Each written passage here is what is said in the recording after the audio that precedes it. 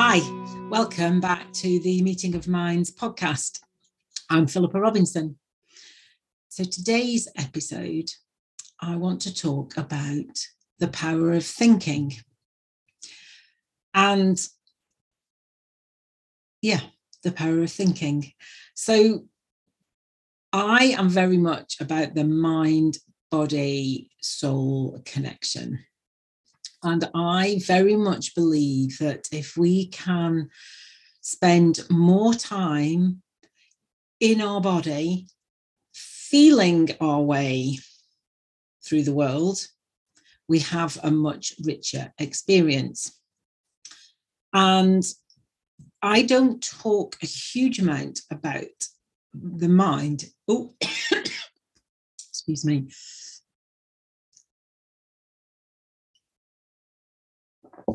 Why is it the camera comes on and I start to cough? So I don't talk a huge amount about the mind because I spent a lot of my years in my head, believing all the thoughts that went through my head, believing that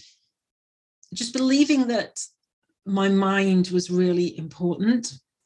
And of course, my mind is important. I'm not saying it's not, but believing that my mind was the most important thing. And largely, I think that's because as a society, we really revere intellect and intelligence, which led me to believe that what went on in my mind is the most important thing. Yeah. Saying this out loud is really interesting because, I've thought through what I'm going to say. But when you say things out loud, for me, I hear myself saying them and then I can process them in a different way. I can process what I'm saying in a different way than when I read it. Do you do that as well? But yeah, I lived in my head a lot. I believed the thoughts that went through my head, and my existence was very much based on those thoughts. And what has been revolutionary, maybe is the word, in my healing journey has been understanding that the thoughts that go through my head are not necessarily mine or don't necessarily come from me. They are generated by the voices that I hear, the expectations I have put on me from other people, and they come from my experiences of the world. They don't necessarily come from within me. And what I have learned on my journey for the last 5 years is that by tuning in to what is going on inside me, I can find answers that lead me to make choices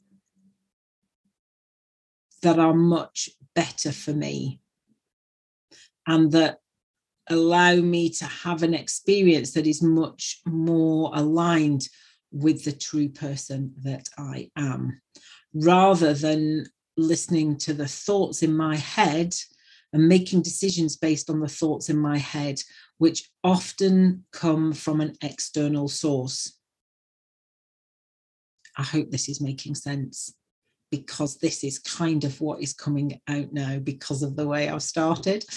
It's not that I'm going off on a tangent, it's just that it's coming out differently. So, why do I want to talk about the power of thinking today when actually I don't talk much about that?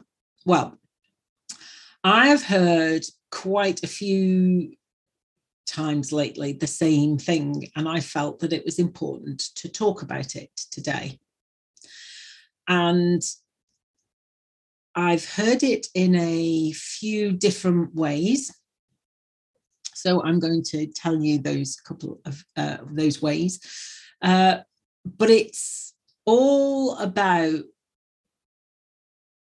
not underestimating the effort that it takes to think about things, when really what we tend to put more onus on is the doing of things. So it's a bit like if we're not doing and we're not seen to be doing, then it's sort of undervalued.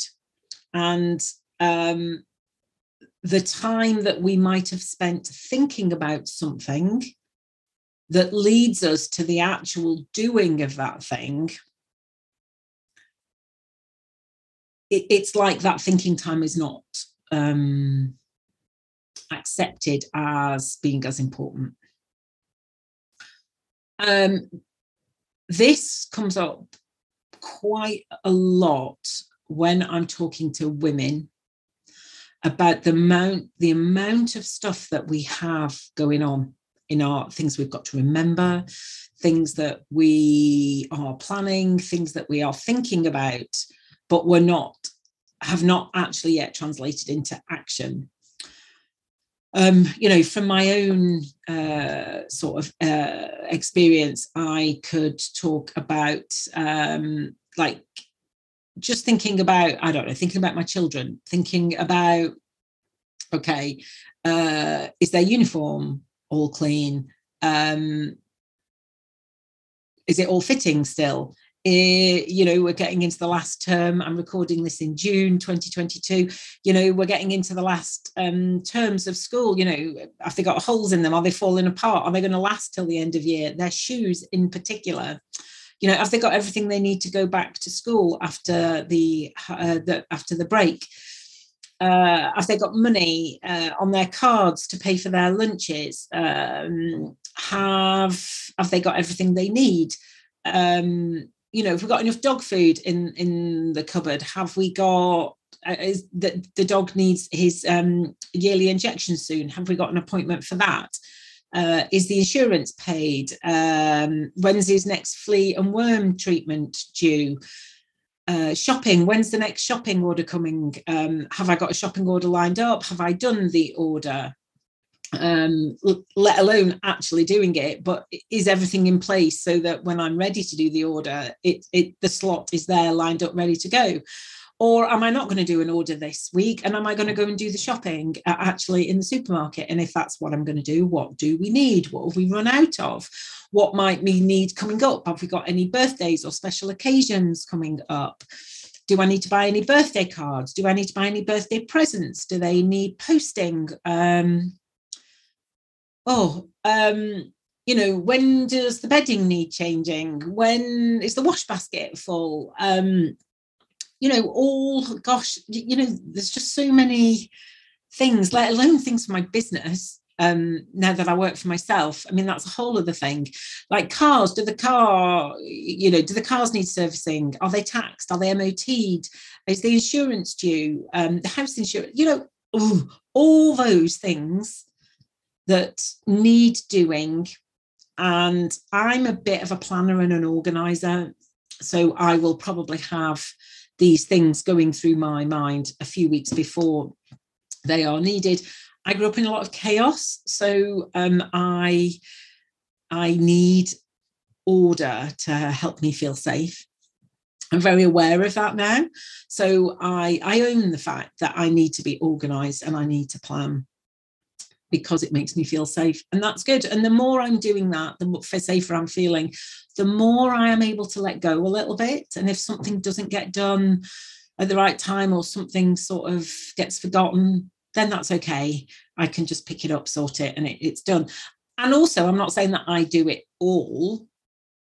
I'm married, I've got a husband, my children are teenagers, they're all capable of doing things themselves. Of course they are. I'm not saying I'm the only one that can do it. But what I do that they don't do anywhere near as much is the thinking, is the having it all in my head about what needs doing. It's like there's a ticker tape running through my head that's like, this needs doing, that needs doing, this is coming up. Have you thought about this? And I'm not complaining that I do the thinking and they don't. I don't know whether that's just the dynamic in our family. I suspect it's not. From talking to other women, I think that the thinking load is very heavy on women generally. And that's a big generalization. I'm sure there are families where there are men that have that thinking job. But what I want to say is that thinking, the effort that goes into the thinking is an effort in itself. And I think as women, or the person who are, as one of the group of people who are doing that thinking, we need to own that, and we need to talk about that more, because it is very much undervalued. I don't think I'm alone thinking this. Do you think that too? And it's not that I want a medal for it, or I want some sort of deep appreciation for the thinking I'm doing, but I think it needs to be understood that there is a mental toll to carrying the thinking load. And if I don't acknowledge that to myself, and I don't give myself time to rest and recharge my batteries, especially at a time when I'm doing a lot of thinking about things that need doing and organizing and what needs doing, then that load will start to affect me physically, because that's what happens. The body keeps it. The body keeps the tension. The body keeps the effort that is needed to carry all that thinking, that mental load. And eventually it will manifest itself in the body somewhere. It will be an ache, it'll be a pain, it'll be a cold, it will be, I get cold sores, it will be something, it will be inflammation somewhere, it will be something. So I really think we could do a better job at honouring ourselves of the load that we are taking by taking on that thinking. And the other place that thinking plays out for me, and I know I'm not alone because I read an article on Medium about it this morning, is that since I've really stepped into doing more writing, I come across a lot of people writing about procrastination. And I used to think that I was a great procrastinator and didn't just get on with things. Sometimes I can just get on with things, and others I have to give time to. But what I have more latterly come to understand is that actually what I'm doing is I am thinking about it. I might not be doing it, but I am thinking about it. So for instance, I wrote my book last year, and there were a lot of the writing, the majority of the writing happened in about 3 big sessions where it just poured out. They weren't, they were quite spread out, those sessions. But what I actually was doing was a lot of thinking in between. I was thinking about what I'd just written, thinking about what I was going to write next, thinking what came next, thinking about how it might sound, how it might come out, what I was going to write, what I wasn't going to write about. So when I actually came to sit down and do the writing, I had done a lot of the thinking and I'd ordered it all. I suppose that's the way my brain works. It sort of likes to think about everything and then put it in order. So what came out relatively easily. But the work wasn't all done in that moment of writing. The work had been going on for quite a few weeks up to that point. And so I think it's very easy to sort of beat ourselves up a little bit and say, oh, I'm procrastinating or I'm putting something off. And there might be times where we are putting something off because we either don't want to do it, it's going to be hard, it's going to be, maybe it's going to bring up lots of emotion. We just don't have the time. There could be all sorts of reasons why we're going to put it off. But actually, rather than labeling it as procrastination, I think procrastination is getting quite a bad vibe about it, and that somehow to be a procrastinator is a bad thing, rather than understanding that there is something holding us back from doing whatever it is that we're wanting to do, and looking at what that reason might be and working through that, which then unlocks the ability for us to then to be able to do it. Or maybe it's just thinking time that's needed.